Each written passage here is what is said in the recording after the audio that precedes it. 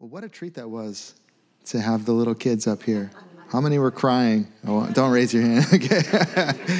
Oh my gosh. And Emery's voice was like the cutest voice in the whole world. Oh my gosh. What a sweet thing. And we have some of the ladies from the Teen Challenge New Jersey home. Is that right? Here this morning. Yeah. Many of you know in the second row, Huggy and Bridget, who've been part of Ren Church for many years. And Bridget's been hanging out in New Jersey for a little bit. And so we're excited to have you guys in the front row, especially. I kind of suggested that. I was like, yeah, just put them in the front. That's where it's the good place to be. Well, I had a fun night last night. I just got to tell you a little bit about it. So we've been, as you know, most of you know, we have this other space in Warwick called the Haven Space or the Haven Center. And so we've just been doing a variety of different types of things there. I mean, the eclectic range of things is just crazy, from like fancy dinners with like catering and jazz music. And then on Halloween night, this church used the space to do this crazy kids event. Hundreds of kids from the neighborhood came in. I always say there was so much sugar from the sugar donuts on the floor, you could skate.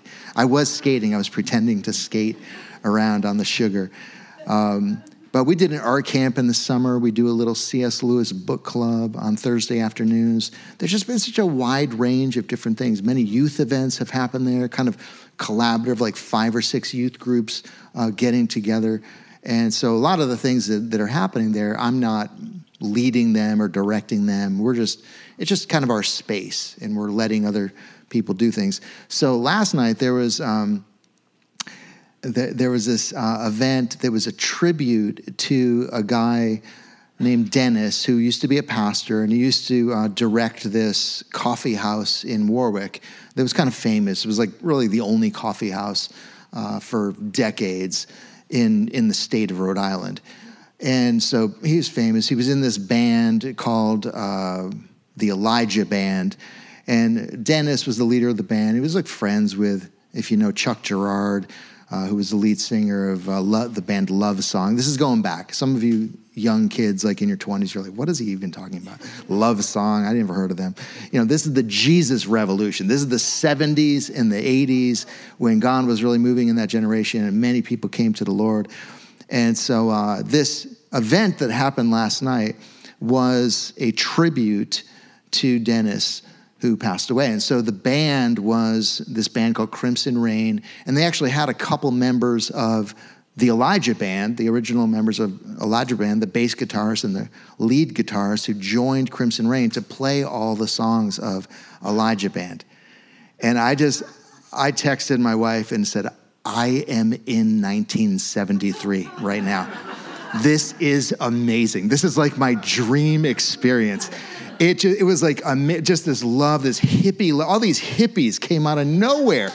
And they just started like just hanging out, loving each other. It was like a reunion, like hugging each other. You know, the songs would begin and just some of them would just jump up and start like dancing, like it was like a club. I was like, this is, there's so much freedom in this room. It was just spectacular. It was such a fun event. And again, it's not even something that like we're not directing these things, we're not organizing it, but I'm just kind of letting you know, cool things are happening in this Haven space that we have in Warwick. So anyways, I was up really late last night, so if I look a little tired, that's why. I didn't get home till after 11, I think it was. But I'm here, and I'm ready to preach the Word of God. It's so fitting that they sung. I didn't know that they were going to sing that song or say that verse, but just about loving the Lord your God with all your heart, mind, soul, and strength. Perfectly fitting. Goes right along with this message this morning. So we are going to do just a kind of a short series, 2 weeks. And we're going to look at chapters 2 and 3 of the book of Revelation. Nothing says Thanksgiving like the book of Revelation. I don't know why. It was just really strong on my heart to do this. I was looking for a 2-part series, and then when I thought about that, I was like, this is it. I need to do this. So the book of Revelation this is going to be a lot of content. So kind of fasten your seatbelts. It was on my heart even to tell you, listening to a sermon takes work. Preparing a sermon takes work, but listening also takes some work. So I'm asking you to really focus. May your focus be focused this morning and really kind of absorb what you can. If you like to write, then jot things down, write things in a notepad on your phone or whatever. But this is a lot of content, but it's important. These are important messages that we're going to give today and next Sunday. So the book of Revelation is dated at about 95 AD, the very end of a long first century with thousands of people martyred. I mean, it was intense, that first century of Christian life. The book is penned by the Apostle John, but was essentially a message given to him by God in a vision. And John was in exile on the Isle of Patmos. And part of the vision is Revelation 2 and 3, these letters that were written to the churches of that day. 7 letters, 7 churches. Each one had a different letter. Some say that the churches represent ages of Christianity, and perhaps that's true. Different scholars argue about that, but it seems clear that the letters were written to actual churches that existed in 95 AD. And you hear this phrase repeated throughout the letters. He who has an ear to hear, let him hear what the Spirit says to the churches. And this implies that though Jesus is speaking specific things to each church, the principles, of course, could be applied to any church, anywhere, in any generation. So that includes us. Amen? The 7 letters can be found in Revelation 2 and 3. As I said, I'll be covering it in just 2 weeks, not unpacking every tiny detail. But really what I'm really going after here is the overall portrait of God that the letters reveal in general. Like, what is Christ like toward his church? What kinds of things does Jesus say? What impresses him? What upsets him?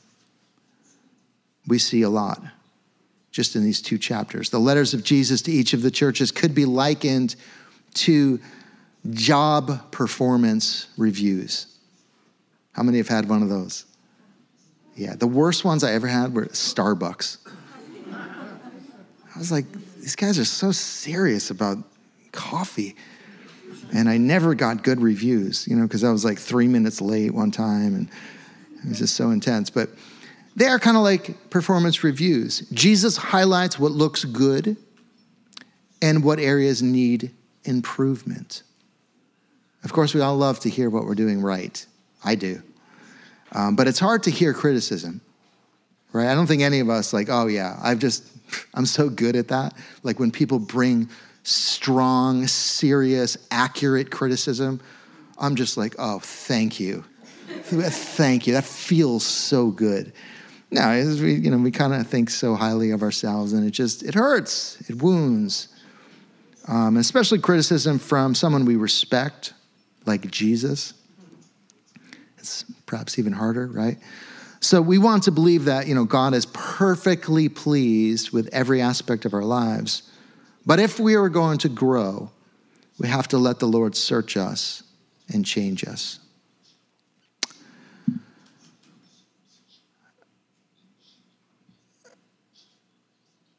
All right, we're going to jump in. Verse 1. Sorry, it's a little distracting. Thank you.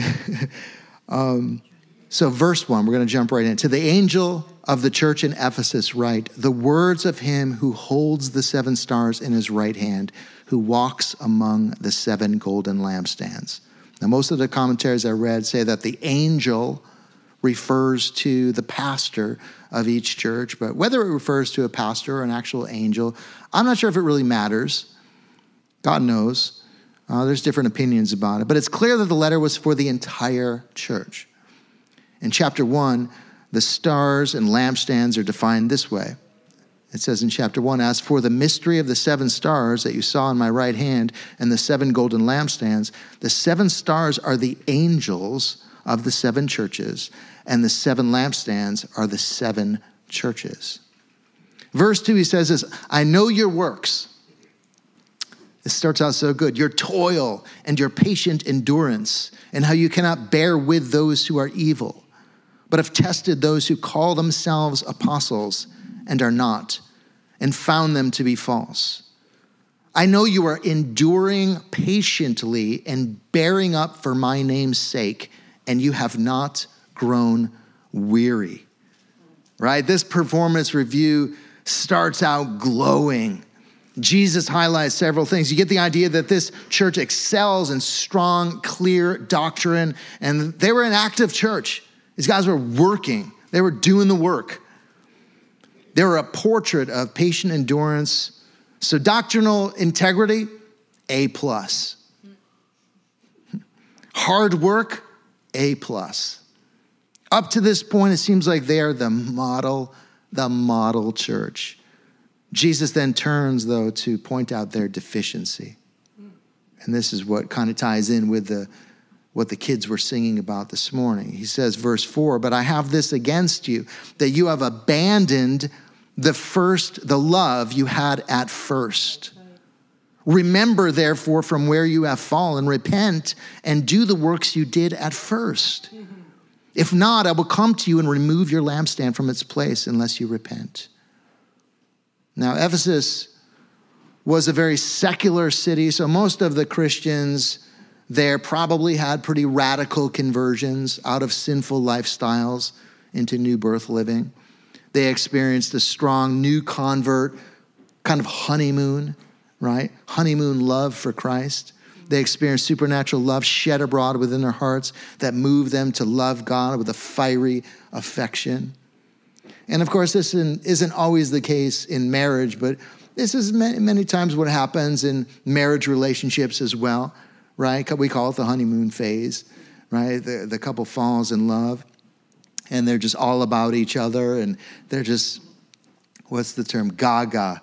They're just gaga. They're ridiculous. You know, it's just like so over the top. Who's Teen Challenge? Zach and Layla. Oh my gosh, gaga. You know, they just have their 1 year anniversary. They're just still like, just dreamy, you know, toward each other. It's so sweet. It's so beautiful.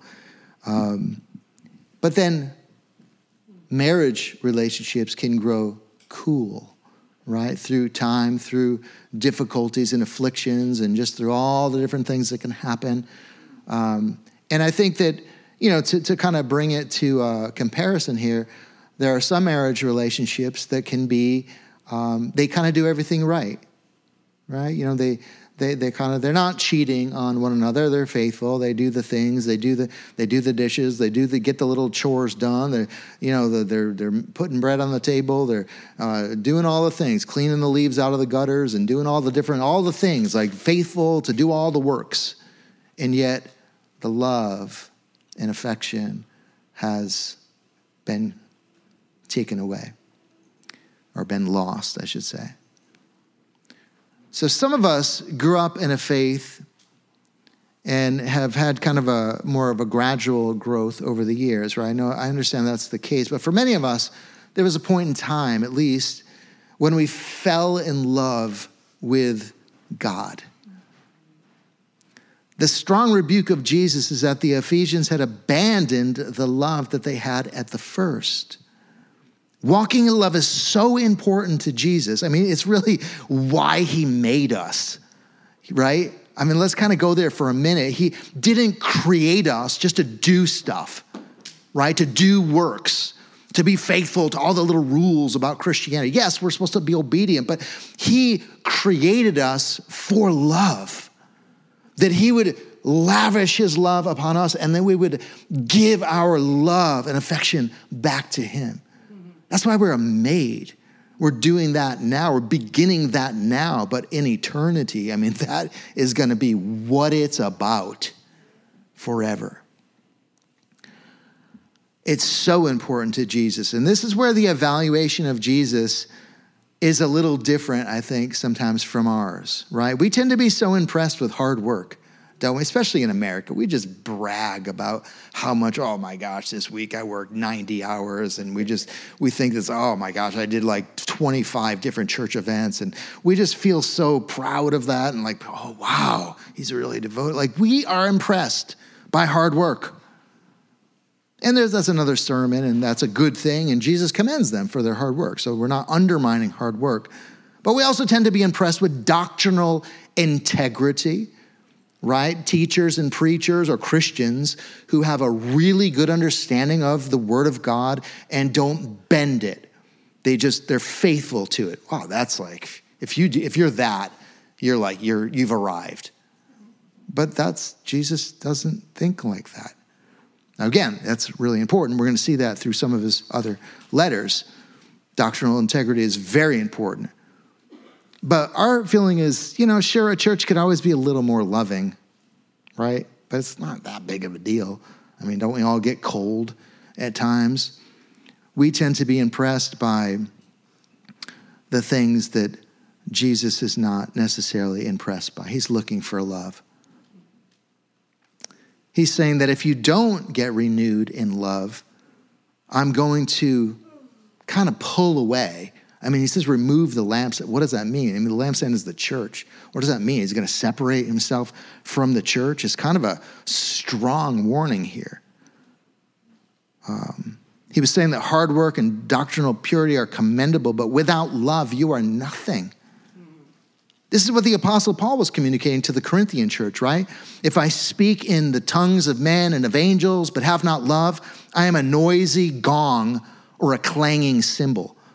And if I have prophetic powers and understand all mysteries and all knowledge, and if I have all faith so as to remove mountains, but have not love, I am nothing. If I give away all I have, right? And if I deliver up my body to be burned, I mean, that's pretty extreme, right? You think that's got to count for something. But have not love, I gain nothing. It's so dramatic, right? We got to have love. I mean, this isn't just like, if you don't have love, you're kind of lacking. If you don't have love, well, you're not the best Christian. No, you gain nothing. You're nothing without the love of God. And by the way, we're not talking about human love. We're not talking about the best human effort to be loving. We're not talking about that. We're talking about God's love manifested in our hearts, drenching our hearts.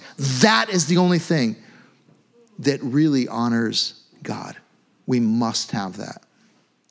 So the way back is to first remember when you were in love. Remember how your heart melted during worship, or remember how you thought about the Lord from morning till night, or how you do anything for God when the zeal was there, when the love was there, how you cried rivers of tears in prayer because you felt God's love for you, how you held nothing back in sharing Christ with others, how you spent every waking hour kind of almost lovesick for more of God. You yearned for that nearness with God. And Jesus exhorts the Ephesian church to remember those days and do the works you did at first. What this means practically is spending your spare time differently. You know, when we're in love, we spend our free time with the one we are in love with, right? I look back at my first years of walking with God, and I didn't own a TV. It was before social media. I didn't have any money, really, and didn't shop much. I didn't have many hobbies. I owned no video games. I was not a part of a sports league. It was just Jesus. And let me tell you, it was enough. It was enough. I was feasting on Christ. I never thought, man, you know, I really need to buy a TV. I just didn't even cross my mind. I was so satisfied with the feast of Christ, the Word of God, prayer, spending time with brothers and sisters. Our weekends were like jam-packed with just being with God's people. It was rich. But what happens over time? We go through a valley, we go through a tough time. We start picking back up an array of activities in search of pleasure and amusement, and time with God is replaced by lesser things. And the love we had at first grows cool or even cold. His exhortation to the Ephesians is urgent. We could even call it an ultimatum. If you choose to remain loveless and love other things more than me, despite your hard work and integrity, then I will come and remove your lampstand from its place. If we find ourselves going through the motions loveless, we need to urgently throw ourselves before God for renewal. Pray until God drenches you afresh with divine love. And you might say, well, it's so hard. What am I supposed to do exactly? I don't know. I'm trying the things. I'm getting up early. I'm having my little, time in the Word and trying to do the thing. I'm here. I'm at church. Isn't that part of what I'm supposed to be doing? Listen, I'm telling you, we can kind of do those things for years and not be renewed in love. It takes a little, I don't know why this phrase hissy fit is coming to mind, but it takes almost a little bit of like a, God, come on. I need you. I cannot go through the motions anymore. I'm feeling mechanical. I'm feeling like a clanging cymbal. I'm feeling like I'm doing all the little things that I'm supposed to be doing. I'm the tidy little neat Christian, and I'm doing all the things. But God, I pray that you would baptize me with love. There's an intensity to it. There's a ripping open of your heart, right? This is Joel, right? This is Joel chapter 2, right? Where God says, rend your heart, not your garments. Return to me with weeping and fasting and mourning. Now, some of you are saying, well, that's not my personality. Pastor Scott's like that.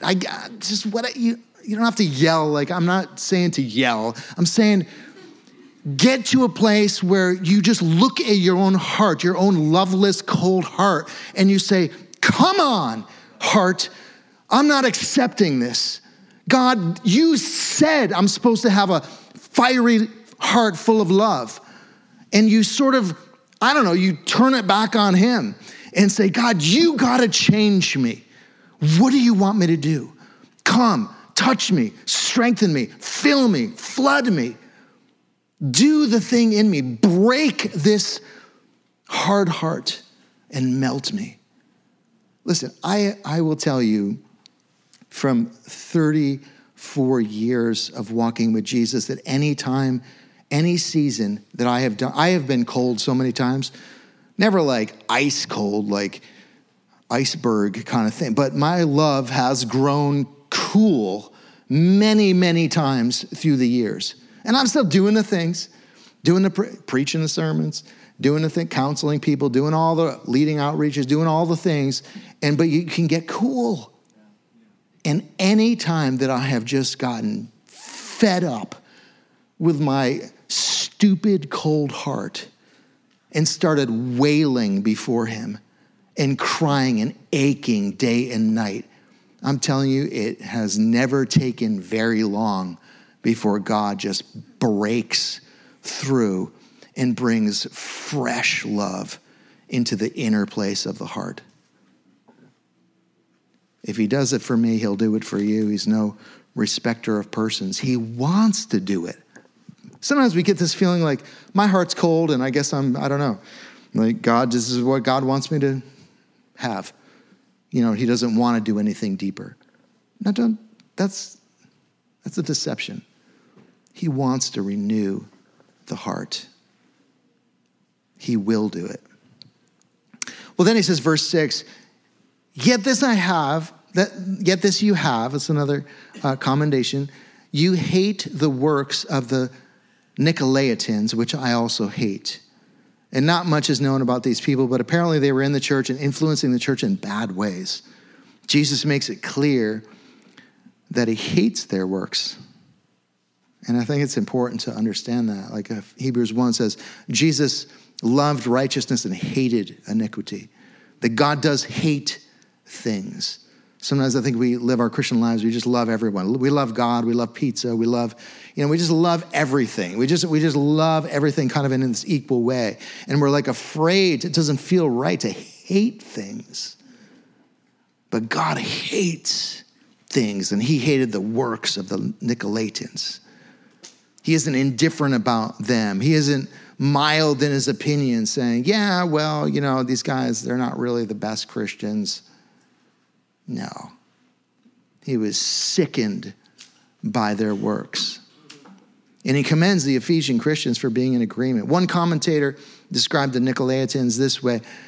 They, like all deceivers that come from the body of Christ, claimed not that they were destroying Christianity, but that they were presenting an improved and modernized version of it. Several commentaries emphasize that they were encouraging sexual immorality. And then Jesus gives a promise at the end. He who has an ear to hear, let him hear what the Spirit says to the churches. To the one who conquers, I will grant to eat of the tree of life, which is in the paradise of God. Now let's jump to this next church. We're just going to look at all the churches, 4 of them, in the second chapter of the book of Revelation. So this next church is called Smyrna. And verse 8 says, to the angel of the church in Smyrna, write the words of the first and the last who died and came to life. I know your tribulation and your poverty, but you are rich. And the slander of those who say that they are Jews and are not, but are a synagogue of Satan. This is a church that receives nothing negative. This is kind of like the church we want to be, kind of. I mean, they're definitely not going through easy things. I'm not sure if I want that part of it. I want all the commendation, but without the suffering, right? This is a church that receives nothing negative in their performance review. Jesus commands and encourages them. They were a persecuted church, slandered. Tribulation is a strong word, denoting physical violence against them. The persecution naturally had an economic effect as well. It may have been difficult to get work and to engage in trade because of their identification as Christians. One commentary describes the challenge of Christians to fit in this time. They put it this way: emperor worship had begun. Remember, this is 95 AD. This is late in that first century. Emperor worship in the first century had begun as spontaneous demonstration of gratitude to Rome. But toward the end of the first century, in the days of Domitian, the final step was taken and Caesar worship became compulsory. Once a year, the Roman citizen must burn a pinch of incense on the altar to the Godhead of Caesar. And having done so, he was given a certificate to guarantee that he had performed his religious duty. Can you imagine this? It's interesting to note that Polycarp, a 2nd century pastor in Smyrna, he was a disciple of John. He was famously martyred and burned at the stake for his Christian faith. You can read all about the details of his life. It's an incredible story, Polycarp. But the Lord actually showed him in advance that he would be burned alive. Now, we can hardly relate, at least in this region of the world, to the intensity of this kind of persecution, right? But let me just say this. Since I've become a Christian in 1989, it wasn't 1973 like the Jesus movement, but I feel like I caught the tail end of the Jesus movement people. They were still around in 1989. But I've seen that it's become harder and harder to fit in. We aren't required by law to burn a pinch of incense to the Godhead of our government or whatever, but we are socially pressured to affirm modern views on sexuality and to accept all religions as sort of equally good. And if we don't, well, we're labeled hateful. We absolutely will not get certain jobs. Now, we don't experience physical violence, but if we are vocal with what we believe, we will absolutely be socially ostracized, kicked to the margins. slandered as being a threat to human flourishing. And I don't think that we can any longer say that our society is just, they were just reacting to the bad examples of Christianity. That's what I used to think. I used to preach this so much, well, it's just, there's so many hypocrites out there and, like Christians that just, have done such a poor job of showing grace and love to the gay community, for example. And so, I used to think, well, that's just why. So they're fired up and they're angry because of that. But I probably know, and I'm not exaggerating, I probably know about 100 local pastors from not just Providence, but, throughout Rhode Island. I tend to just be in a lot of different places. I haven't met any of them that I felt hatred from. Like that they were just hating the cult. They were hating the gay community. I just think it's not true. Our society persecutes any Christian who holds to Orthodox Christian doctrine and practices.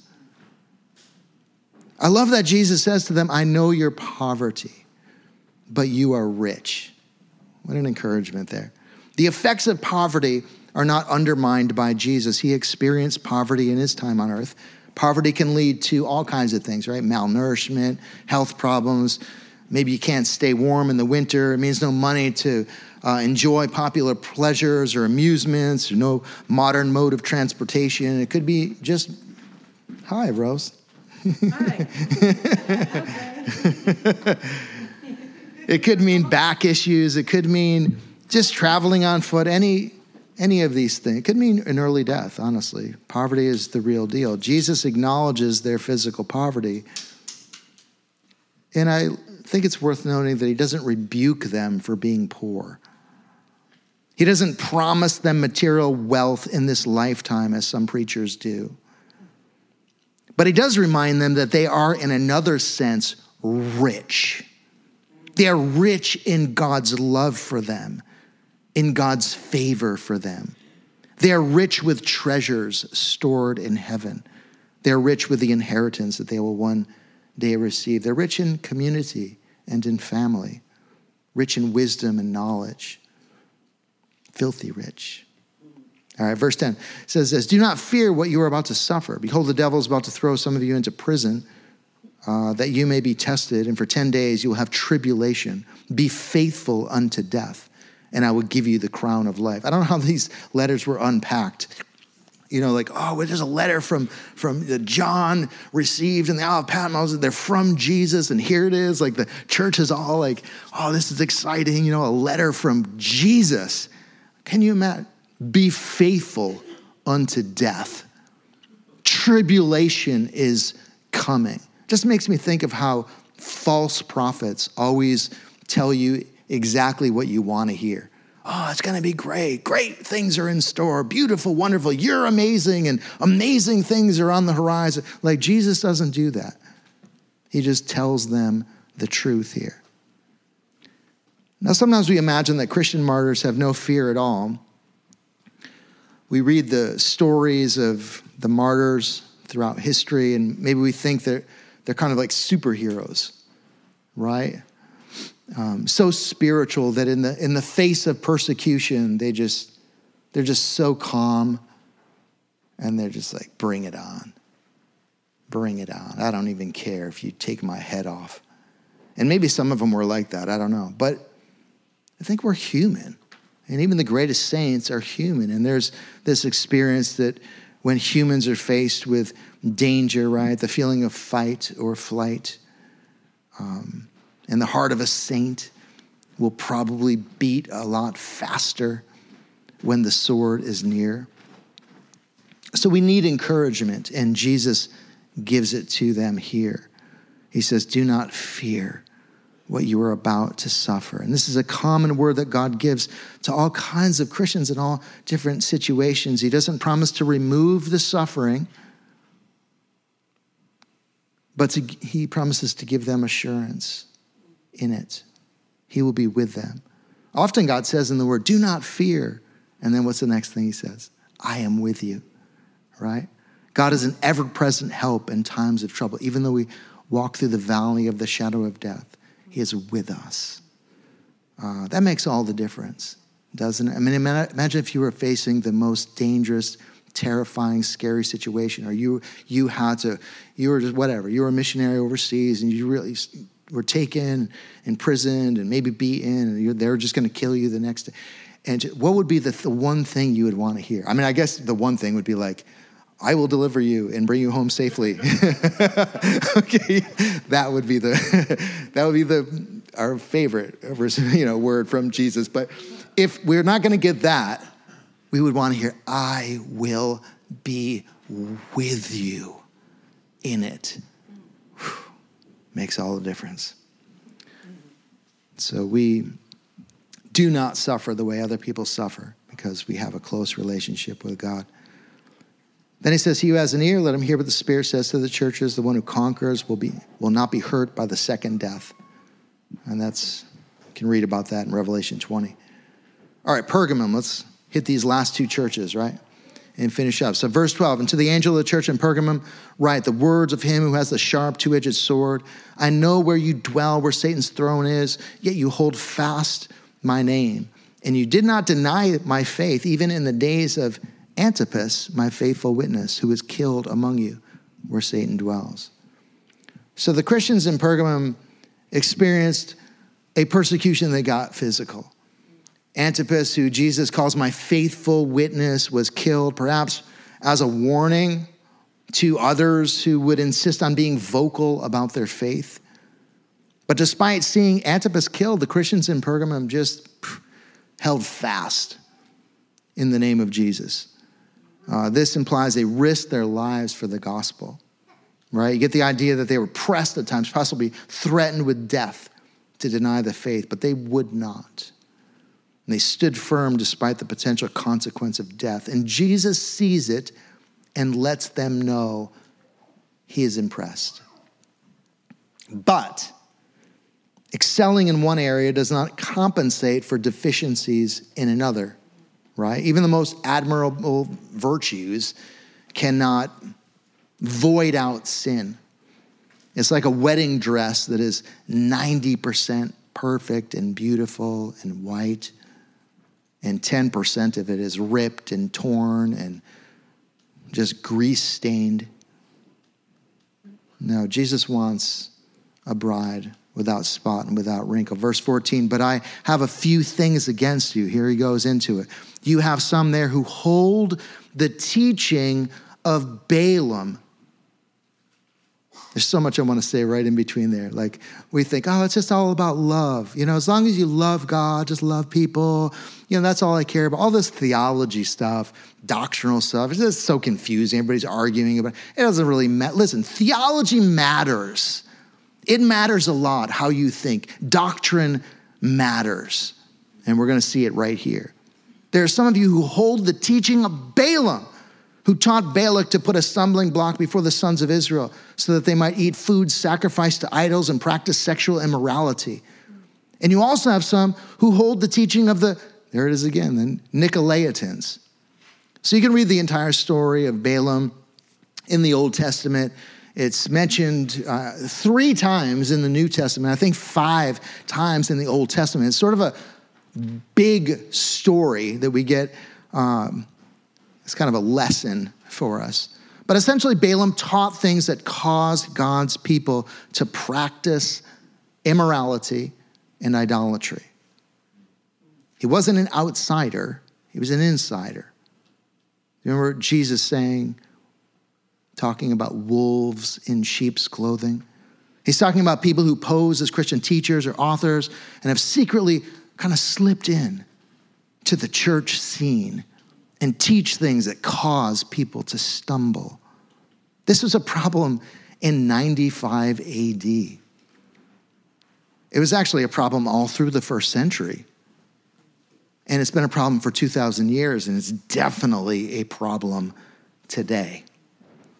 The great mark of a false teacher is that he or she cleverly teaches in a way that causes people to sin. In other words, they somehow convince people that certain sins are not sins, or that practicing sin isn't really that big of a deal. They strengthen the hands of sinners. They do not turn people away from sin. Malachi puts it this way. He describes the godly teacher like this: true instruction was in his mouth, and no wrong was found on his lips.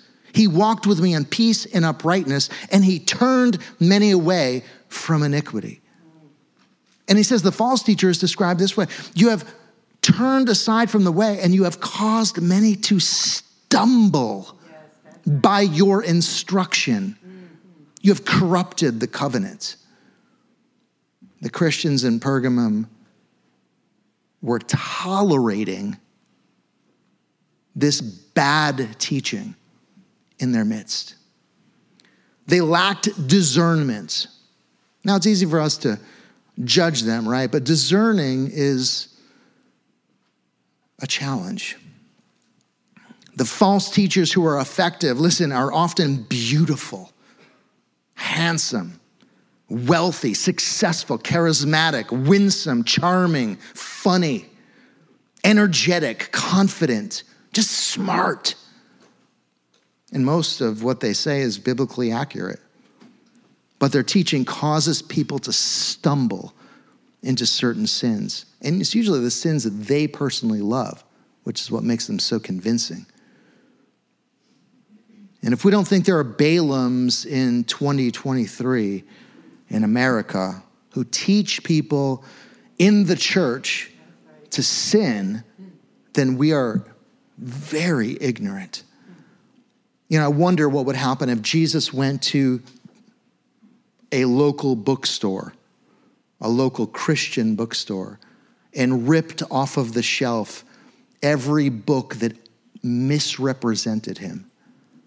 Imagine the mess that would be. There would be more books on the floor than would remain on the shelf. I am convinced of that.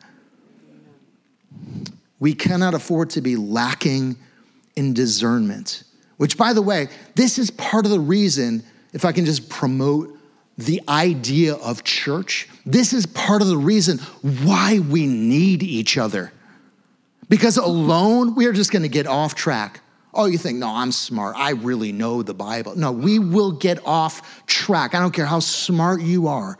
You will get way off track if you try to do this thing alone. We need each other. We need elders. We need people above us. We need mentors. We need people who are friends who will speak into our lives and challenge us.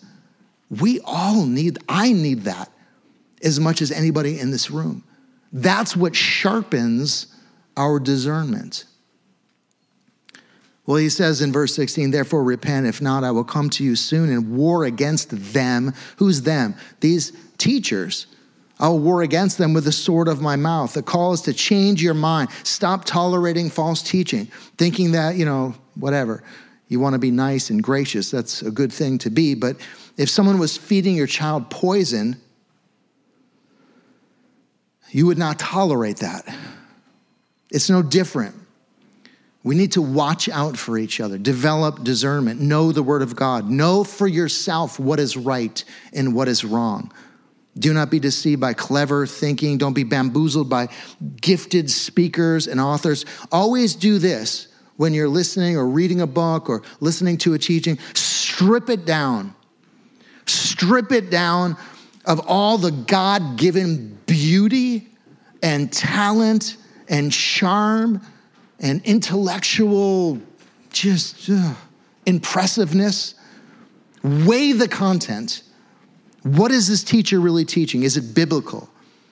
How does this teaching encourage me to live? And these are strong words. God is saying in so many words, I'm not going to stand by and do nothing when these false teachers are causing my beloved children to sin. I will fight them and beat them down with the words of my mouth. That could refer to God speaking directly to false teachers and overwhelming them, maybe with conviction. More likely, it would be maybe prophets, holding them accountable or publicly exposing their false teaching. Verse 17, he who has an ear to hear, let him hear what the Spirit says to the churches. To the one who conquers, I will give some of the hidden manna, and I will give him a white stone with a new name written on the stone that no one knows except the one who receives it. That's a fun thing to study, by the way, the white stone. All right, but I only have 4 minutes left, which I'm not going to do this in 4 minutes. I'm just letting you know. But Thyatira, we're going to deal with this last church right now. I'll try to go quick. Verse 18, and to the angel of the church in Thyatira write, the words of the Son of God, who has eyes like a flame of fire and whose feet are like burnished bronze. I know your works, your love, your faith, your service, your patient endurance, and that I love this, that your latter works exceed the first.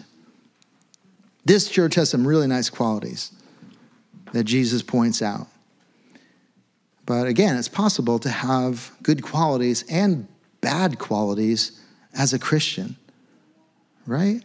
But isn't that, I don't want that. Do you want that? That sounds terrible. You know, we want to live the kind of Christian life that's godly through and through, right? A life that Jesus has nothing negative to say about in the performance review. I don't want to hear Jesus say to me, Scott, I see your hard work as a pastor, your generosity, your patience. I notice your strong faith and your diligence in the things of God. However, it's like a record scratch, right? However, nevertheless, but, no, but what? I mean, I suppose it's better right than an all negative review, but it's still lame. I don't want that. We don't want that as a church, right? So this is how the performance review turns for these Christians in Pergamum. Verse 20, here it is. But, there's the big but right there. But I have this against you, that you tolerate that woman Jezebel, who calls herself a prophetess. Again, she's in the church. This isn't somebody outside the church, somebody within, spiritual individual within, and is teaching and seducing my servants to practice sexual immorality and to eat food sacrificed to idols. The woman's name probably wasn't actually Jezebel. Maybe it was, I don't know, but it's probably more of a, you know, how we call someone, oh, the guy's like a Hitler, or we just, you know, take some, whatever, horrible person. And here's a little context from a commentary that I thought was helpful. Because of the strong trade guilds in Thyatira, the sexual immorality and the eating of things sacrificed to idols was probably connected with the mandatory social occasions of the guilds. Perhaps a Christian was invited to the monthly meeting of the Goldsmiths Guild, and the meeting was held at the temple of Apollo. Jezebel would allow or encourage a man to go, perhaps even using a prophetic word. And when the man went, he fell into immorality and idolatry. The draw to the guilds and their meetings was powerful. No merchant or trader could hope to prosper or make money unless he was a member of his trade guild. Nonetheless, Christians were expected to stand in the face of this kind of pressure. One ancient Christian named Tertullian wrote about Christians who made their living in trades connected to pagan idolatry. You know, a painter might find work in pagan temples, or a sculptor might be hired to make a statue of a pagan god, and they would justify it by saying, well, you know, this is my living, and I must live. And Tertullian replied, must you live? End quote. So here it is again, a teacher teaching things that cause God's people to engage in sexual immorality. Consider how many Christian speakers and authors and pastors today, 2023, are cleverly and forcefully, we're not talking about the culture, I'm not talking about Hollywood and how every show now has what, you know, we're talking about within the Christian movement, cleverly and forcefully teaching God's people that it is okay to do a great many things. For example, live with each other before marriage. It's okay to engage in sexual activity before marriage. It's okay to leave your spouse if you're not in love anymore. It's okay to practice homosexuality. It's okay to change your gender if you don't like the one you were born with. It's okay to engage in self-pleasure. It's okay to use pornography and so on and so forth. Listen, we must be discerning of the modern day Jezebels that are trying to make us stumble. The thing about Jezebel teachers is that the world will love them. And they will be very popular amongst the nominal Christians who want to modernize the gospel to fit into society. Can I get an amen? Amen. Well, we're almost done here. Verse 21, I gave her time to repent. God is so merciful, isn't he? But she, Jezebel, refuses to repent of her sexual immorality. Listen to the severity of this judgment. Again, the way sometimes I don't know, this is different churches, and we don't really agree with them. They just have different opinions about some things and the theology. I don't really agree totally with them, but we're just so loose and light but this is like, think about this. Behold, I will throw her onto a sick bed, and those who commit adultery with her, I will throw into great tribulation unless they repent of her works. Again, God is giving time. I feel like we're in that right now as a generation. God is seeing the confusion, seeing the complexity, seeing the Jezebel spirit and the false teachings that fill the pulpits in America. And he is giving time in his mercy. But he says, unless they repent of her works, I will strike her children dead. And all the churches will know that I am he who searches mind and heart, and I will give to each of you according to your works. What can fool us into thinking that maybe God is okay or not too bothered by Jezebel teaching is that he gives people time to repent, right? Ecclesiastes says, this is Solomon actually, because judgment is not executed speedily, the sons of men continue to do evil. The silence of God, the delay of God in dealing with false teachers makes us think that maybe they're okay. Maybe they're not so bad. I mean, some false teachers live long lives, right? They live very wealthy. But there comes a point when the cup of iniquity overflows and judgment is unleashed. For some, it may be in this life, and for others, it may be in the next life, but the time will come. God gives false teachers time to repent because God is so merciful. He doesn't want anybody to perish. Even the most sinister false teacher or deceived person who's like really causing damage in the body of Christ, God doesn't want any to perish, but all to come to repentance. So God gives time. God wants to redeem. That's his heart. But we need to understand that those who insist on misrepresenting Christ and refusing the Holy Spirit's dealing with them will suffer fierce and terrifying judgments.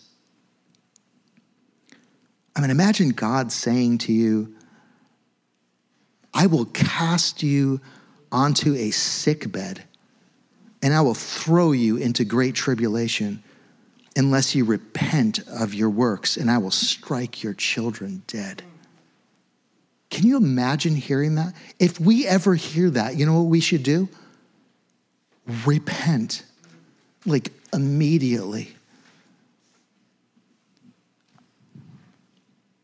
But people don't. All Christians, and especially public teachers who lead God's children to sin, will be judged. I mean, I've studied the word enough where I am more terrified about being a public teacher that deceives people, a Christian teacher that deceives people. I think the judgment is more severe for that than if I had never even known God. That's right. Sometimes God will make his judgment very public and will cause a person's sins to be exposed widely, right? The whole Christian and non-Christian world broadcasts the sins of the individual. And God does this so that all the churches will know that I am he who searches mind and heart, and I will give to each of you according to your works. I mean, think about the public exposure of sin and how it strikes fear in us. Think about Ananias and Sapphira. Think about King David and his sin with Bathsheba, or even all the sins of King Solomon. Think about Jim Baker. Think about the more recent Carl Lenz and his sad story, or Ravi Zacharias. These things could have been easily dealt with kind of quietly, to not bring. Sometimes God just pulls the rug out from under a thing and just shines the spotlight on wickedness in his church. Why? It puts the fear of God, or at least should put the fear of God in every single one of us.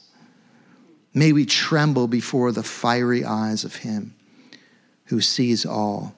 And may we never condone or tolerate or undermine Christian teaching that causes people to sin. Yes, Lord. Don't be deceived.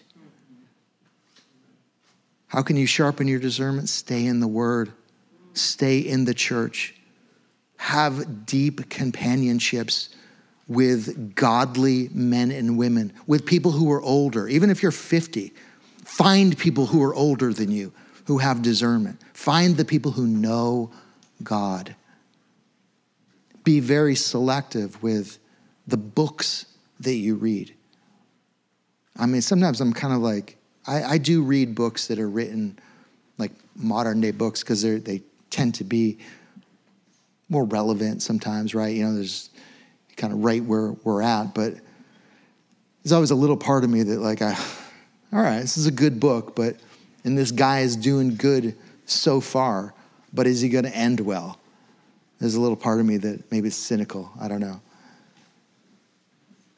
But it's safe to read the men and women throughout history who we know ended well and were faithful in their generations. Be companions with those writings. Be selective with what you read. Again, don't be deceived by. I tend to be. I'm a word person. I like to write. That's kind of what I do, right? I write stuff, and then sometimes I send out the writings or just speak the things that I write. That's kind of what I do. So I love words, and so somebody who really crafts words in a beautiful way, in an eloquent way, man, it just gets to me. If I'm going to be deceived, it's going to be by somebody that can use words 10 times better than I can. And they're out there. But I can just be immediately intoxicated by like, oh my gosh, this is so good. Because it's just so beautiful and so well articulated, and they just put it together so well. I'm just like, wow, this must be true. But no, I can't think like that. We have to strip it down and weigh it.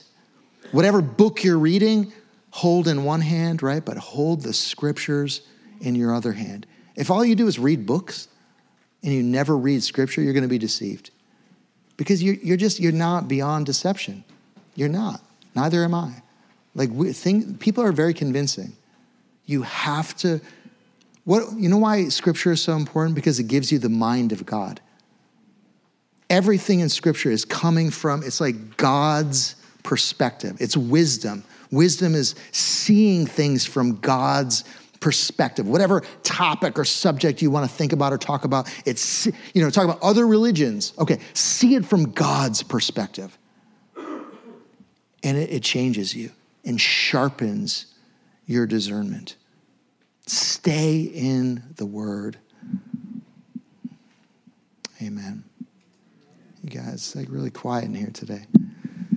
Let's pray. Father, we do not want to hear good things spoken over our lives with a big, fat, nevertheless, I hold this against you. Lord, may it not be so in any of us in this church. We want to love you. We want to honor you. We want to be through and through men and women who are godly. Lord, help us not to be deceived by the clever deceptions of this generation. Help us to have the courage to call things what they are Help us to see the true colors of things. Help us to stand firm. And most of all, Lord, I pray that you would renew our hearts in love. That if we're going to excel at any one thing, it would be loving you. That we would be filled with the love of God, drenched, saturated with the love of God, so that we can love you well. May you look down at Renaissance Church and say, oh, how they love me and honor me. Lord, may that be what you see when you look down at Renaissance Church. For your glory. In Jesus' name, amen. Love you guys. Thanks for listening.